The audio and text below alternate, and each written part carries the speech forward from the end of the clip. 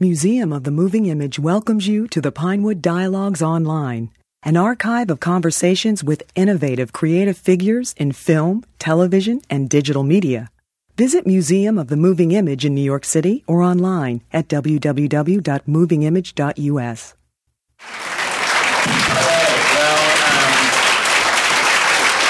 Welcome Scott Cooper and Bridget.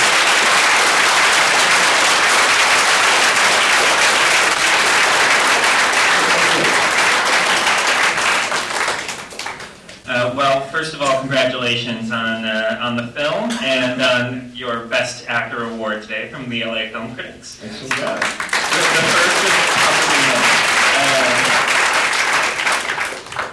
So this is based actually on a novel that's been out of print for quite a while. So I'm kind of curious, how did you find the book? Well, I had always...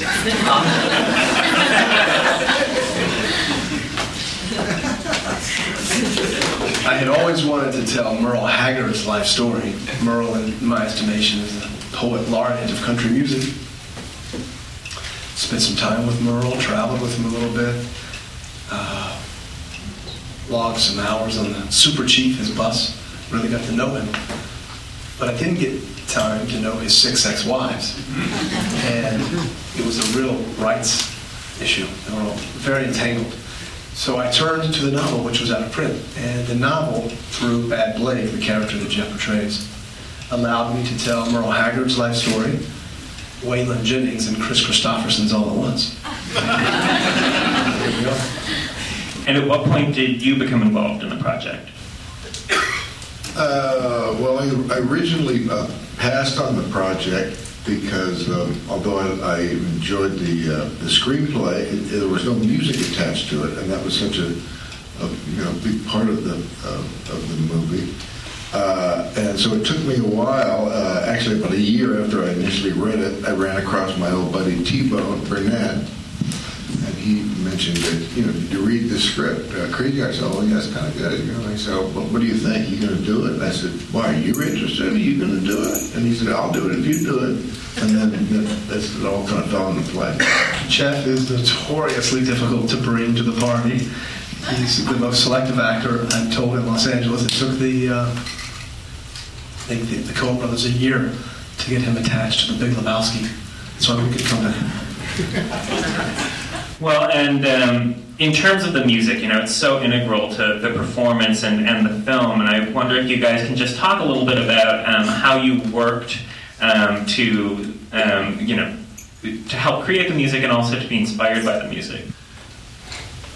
I literally cut my teeth listening to this kind of music. I grew up in Virginia, and my father would take me around in his backpack to bluegrass festivals before they became de rigueur. And as I got out of diapers and actually started enjoying music, I really was drawn to these type of men and women who really wrote about their life experiences. So I was very steeped in this type of music.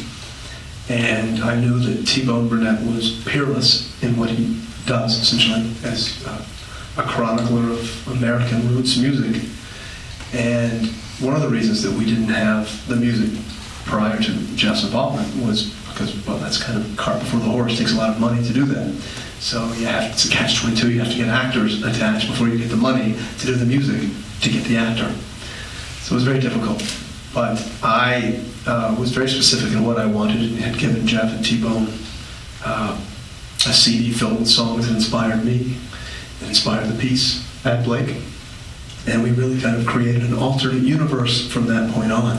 There's a blues, very heavy blues inflection in Bad's world. And he grew up in southeast Texas, so he would have been influenced by the Delta bluesmen of the 20s and 30s and 40s. And the only time that we see Bad Blake listening to music at all is when he's in his Suburban parked outside of the bar waiting for Maggie's character to come. And what is he listening to? He's listening to a Lightnin' Hopkins blues number. So it's not just traditional country, but it's country blues. One of the things that T-Bone did for me that I really appreciated was he made a timeline of all the music that Bad might have listened to when he was growing up. and it was pretty eclectic. You know, it had Hank Williams and Waylon and Christopherson and all those guys, but it also had Dylan in there and Leonard Cohen. And I remember asking Bone, I said, "Do you think you'd listen to some Captain Beefheart?" And Bone said, "Sure." And Ornette Coleman and all these guys. T-Bone. It's funny, the music really started for me with this movie 30 years ago in the movie Heaven's Gate, where Christopherson, who was the star of that film, brought all of his musical buddies along to play small parts in that movie. And T-Bone and Stephen Bruton, the fellow who the movie's dedicated to, were all part of that. And strangely enough, our production designer, who did such an amazing job with the production design here, Valdemar Kalinowski, was an actor, and he had no idea at the time that he wanted to, that he was going to be this world-class production designer. But we all met on that movie, and that was 6 months of jamming every night after work, and we had just a wonderful time, and so that friendship continued all those years between that one and this one. And T-Bone would come up with really interesting notions about the music. I remember one of them that was really great. The book and the movie could have interpreted this kind of battle between old country and new country, and I remember T-Bone saying, "I want all the music in the movie to be good, and that this battle, between the good and bad country was really mostly Bad's mind, that Tommy, it was good music, and that this, any kind of interpretation of the value of that movie was, basically a chip on Bad's shoulder, which I thought was kind of an interesting idea. Unfortunately, Maggie Gyllenhaal wasn't able to be here tonight because of a personal matter, but the chemistry between the two of you is really so central to this film, and really essential to it working so well. And I wonder, was that there from the beginning, or did that evolve during rehearsals or shooting? Yeah, it was immediate. I think Maggie's such a fearless actress, and she's courageous. She always wants to discover and push and listen and try things numerous different ways. And I recall the first time, we had very, very little rehearsal, but I do recall that when I saw them in rehearsal, I thought to myself, God, this really is going to work. Because they're both fantastic, and they just had a really immediate connection. And it, I think, transcended everything that I could have hoped. I've been kind of tracking Maggie's work, for years with The Secretary and Sherry Baby. I remember running into her in a premiere of, what was the name of that movie? Mona Lisa Smile. Mona Lisa Smile that my nephew, Jordan Bridges, was in. And I saw her there, and I went up to her and I said, "We're going to be working together one day." I'm so glad it came out. And we approached the work in a very similar way. You only got, like in this movie, I think it was somewhere between 20 and 30 days. We had to do what we had to do. And there's some actors who approach it in a way where they only want you to call them, by the character's name, and they're very, very alive and wonderful to play with between action and cut. But otherwise, they really rather not get to know you too much. They rather know you only as a character. And I've had very successful work experiences that way. I work a completely different way, and Maggie shares this way where we really you try to get to know the person that you're playing with, and the hope is that you can bring some of that that knowledge and that basically it's love and trust and all that up to the screen, and you've only got a certain amount of time to do that, so you got to kind of be quick about it. And Maggie is very game and very open, and just one of my favorite actors to work with. She was just amazing to work with. She came up with a wonderful line. Scott was so great, with having this pressure of only having a few days to do what you have to do. some directors, not only first-time directors, but all directors, there's how they react to that pressure. Often it's like, they don't want any of your ideas, and then you kind of get the feeling, even if they're kind of like what you're doing right now, you're kind of going, like it's kind of a play, get you going because we've got a time to go. It's that I'm not, you know what I'm saying. But it's that same kind of thing, like, tell me your ideas so we can get, okay, very good, okay, now listen.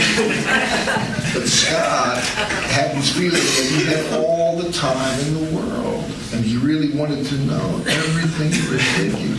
And so that kind of atmosphere that a director creates like that allowed the actors to come up with wonderful ideas. One of my favorite ideas that Maggie came up with was in that last scene there. It kind of was rubber. She felt bad about taking money from Bad, and it just didn't feel right. And she came up with this great line for me, which was, "That's not money." I get emotional even just saying that, so it's such a beautiful line. But that kind of thing comes up when you get a director like this guy who just is interested, in all those feelings and things that might come up.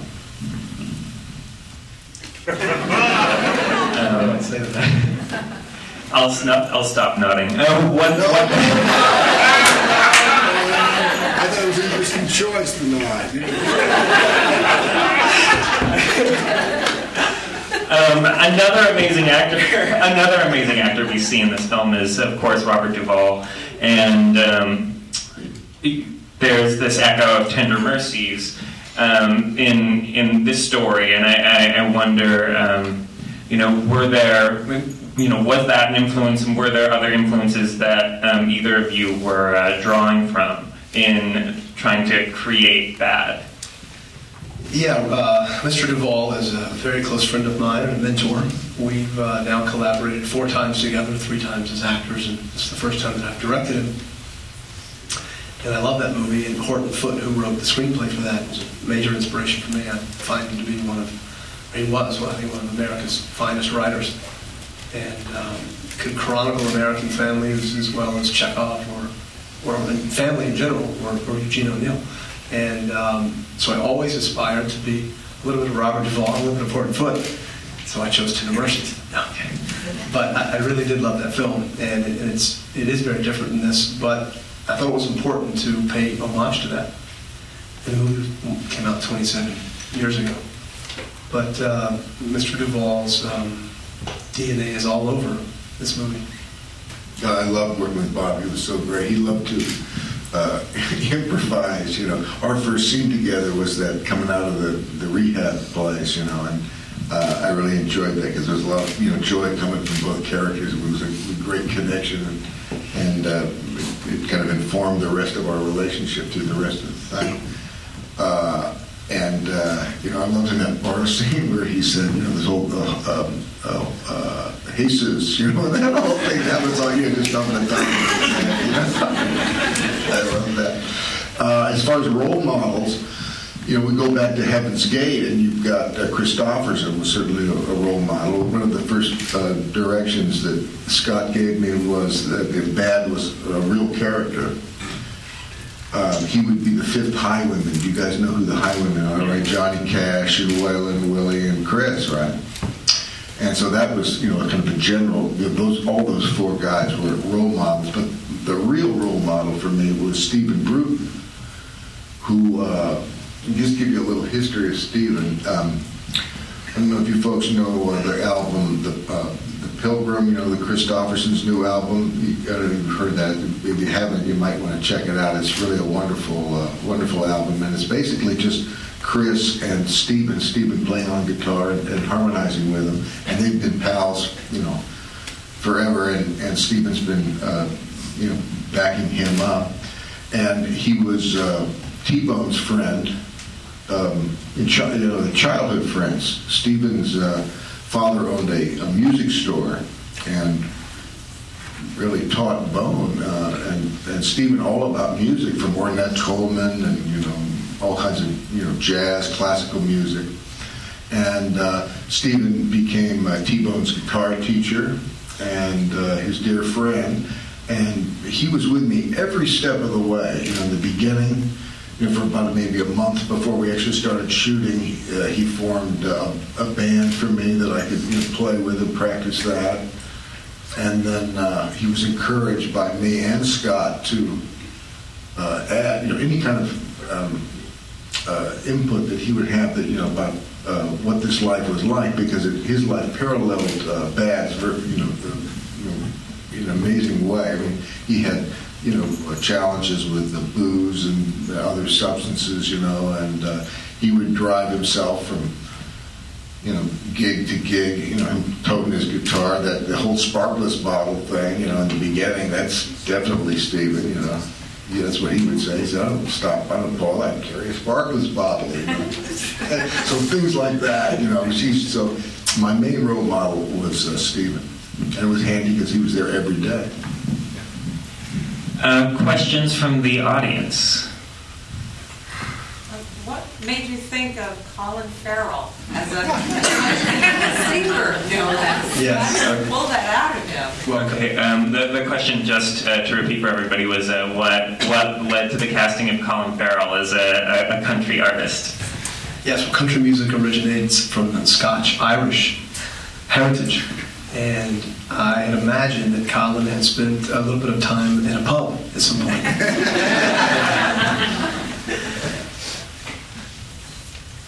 Colin, he looks like a movie star, but he's really a character actor. And I felt like I needed someone who had the dark charisma that Colin had, that you could see as being a protege to someone like Bad Blake, but also someone who's charming enough and handsome enough to be what a contemporary country star would need to be a major star.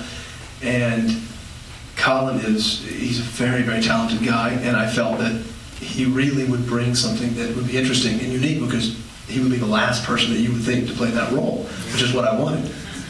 And he sang beautifully.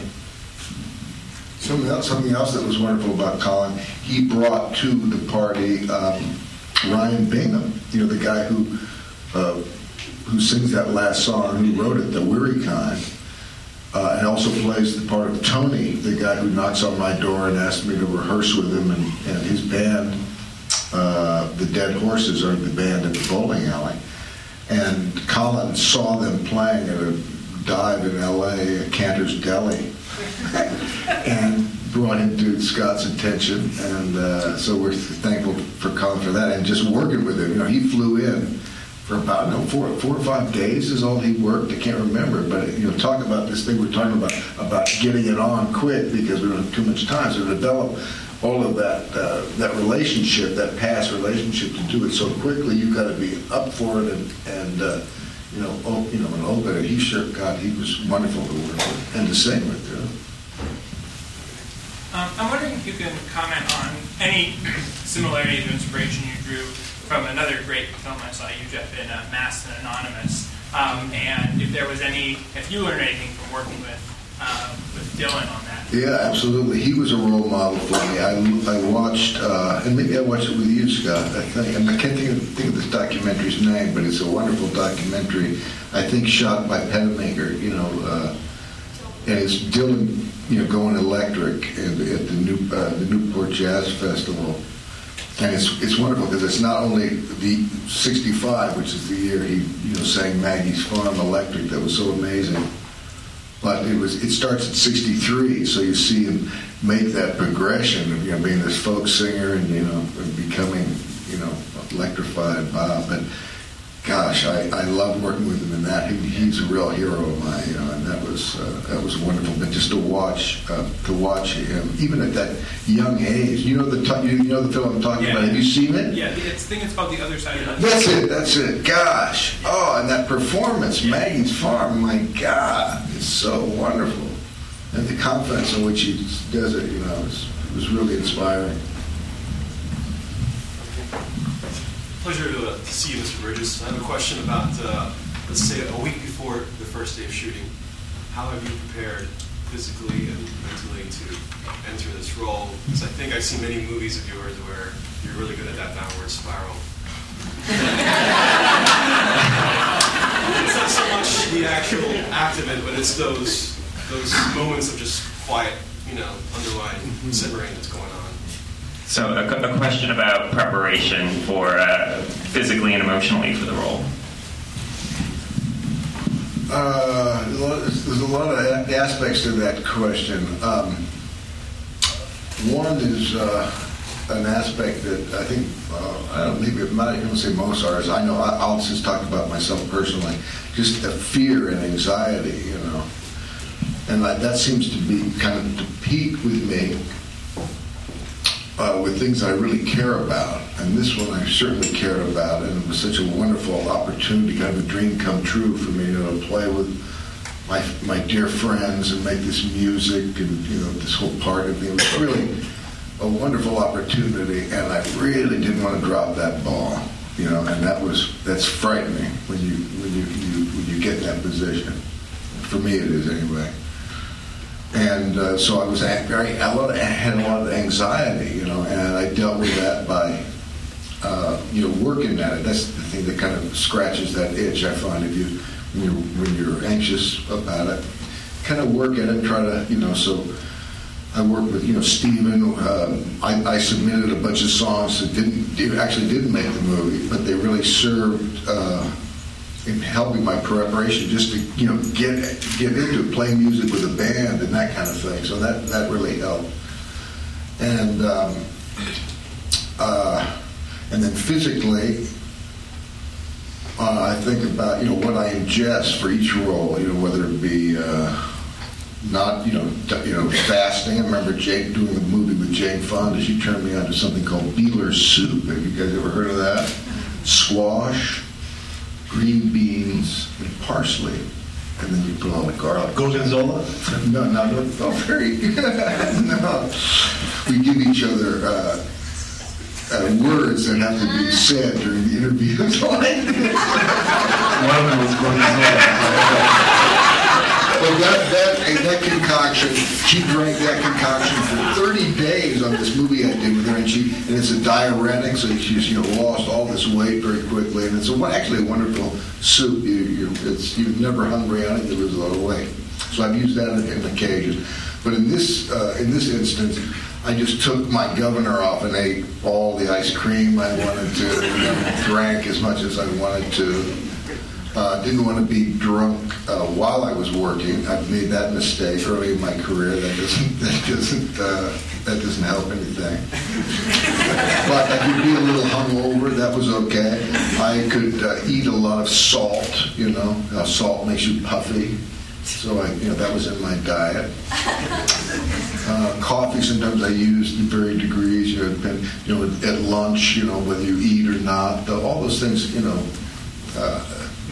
There's an aspect to that I work with. Are you having a good time you do this? Yes, it's life. You know, it's the gamut of emotions. I feel, you know, joy and sorrow and anxiety and all those things. But, you know, talking about the fear stuff, because it's such a presence in the whole process, and how you dance with that. You know, you never really get rid of it, but how you work with that. And so that fear kind of is, you know, it goes along for the whole way. And then when the moment happens, when now's the time, it just kind of drops, and you think you're the guy. You know, that's kind of what it feels like to me, especially with Bad. One of my own directions to myself was that when he gets up on the stage, that's his throne. You know, he may be awkward and feel off when he's, you know, not on the stage, but he can be up on the stage. He can be drunk as he wants. He can be however he wants. But that's home turf, you know. So that was kind of my own, you know, direction to myself. In terms of Jeff's physicality, when I finally got the call that Jeff wanted me to come up to where he lives in California to meet with him, and when I met Jeff, he looks much like he does now, which is very tall and big and fit and handsome. And I said, Jeff, these guys don't look like that. So, you know, would it be okay if you gained 25 pounds for this? Knowing that I was going to shoot Jeff in all states of disrepair and shoot all of him, as you saw. And Jeff, of course, gives a vanity-free performance, never questions it, and I had to beg him to keep his underwear on.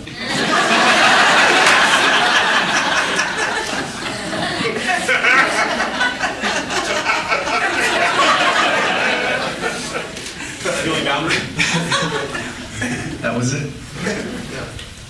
We have time for a couple more questions. Hi, I just wanted to take the opportunity to say, like Mr. Bridges, how great a career I think that you've had. I mean, it's so many.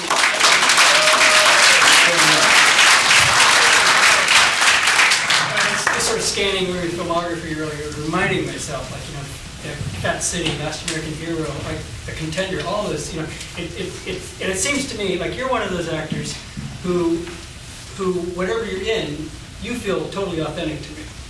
And Robert Duvall's another one, you know, and also, like with this film in particular, I really like that it didn't, I mean, I'm not familiar with the book, that it didn't work out in more conventional ways. Like I was thinking, well, is he going to die? Is his son going to show up? And at the end of it, I'm really glad that, you know, that it felt much truer this way. So congratulations. Thank you so much. It was really great. Thank you. Yes. Yeah. You got a really good performance out of the kid who played Buddy, and I was just wondering how you got that out of a 4-year-old, because he was great. Okay, a question about the child in the film and directing a 4-year-old to a really great performance like that. Yeah, there are many non-actors in the film. He's one of them. And I saw kids in California, New Mexico, and Arizona, Texas, and they all came in and were also programmed. And they're just babies, so mom and dad have really worked with them to get these lines right. But when I would give them a note, adjustment, they really couldn't take it, and they would just continue to do it that way. And I really thought, oh no, this could be really bad.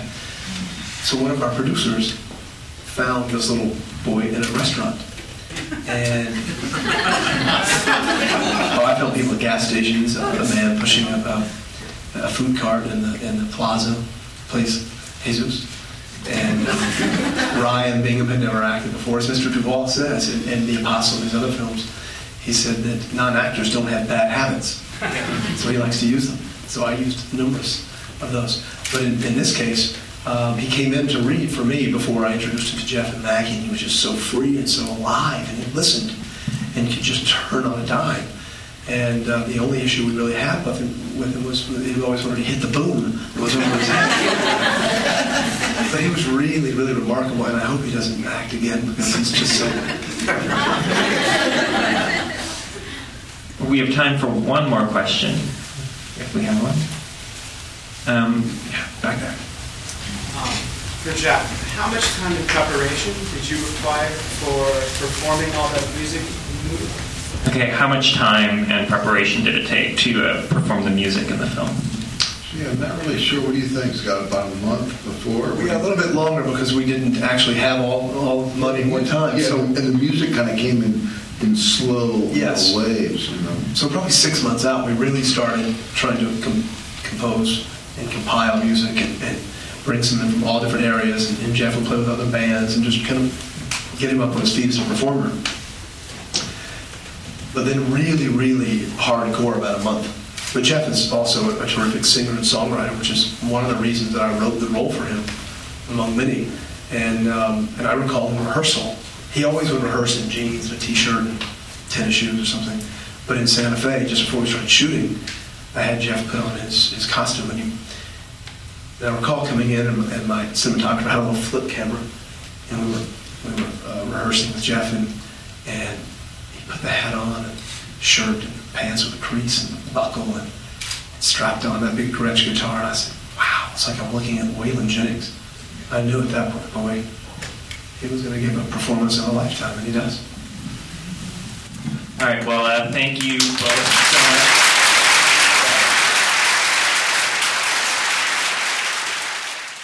Thank you for listening. The Pinewood Dialogues at Museum of the Moving Image are made possible by generous support from the Pannonia Foundation.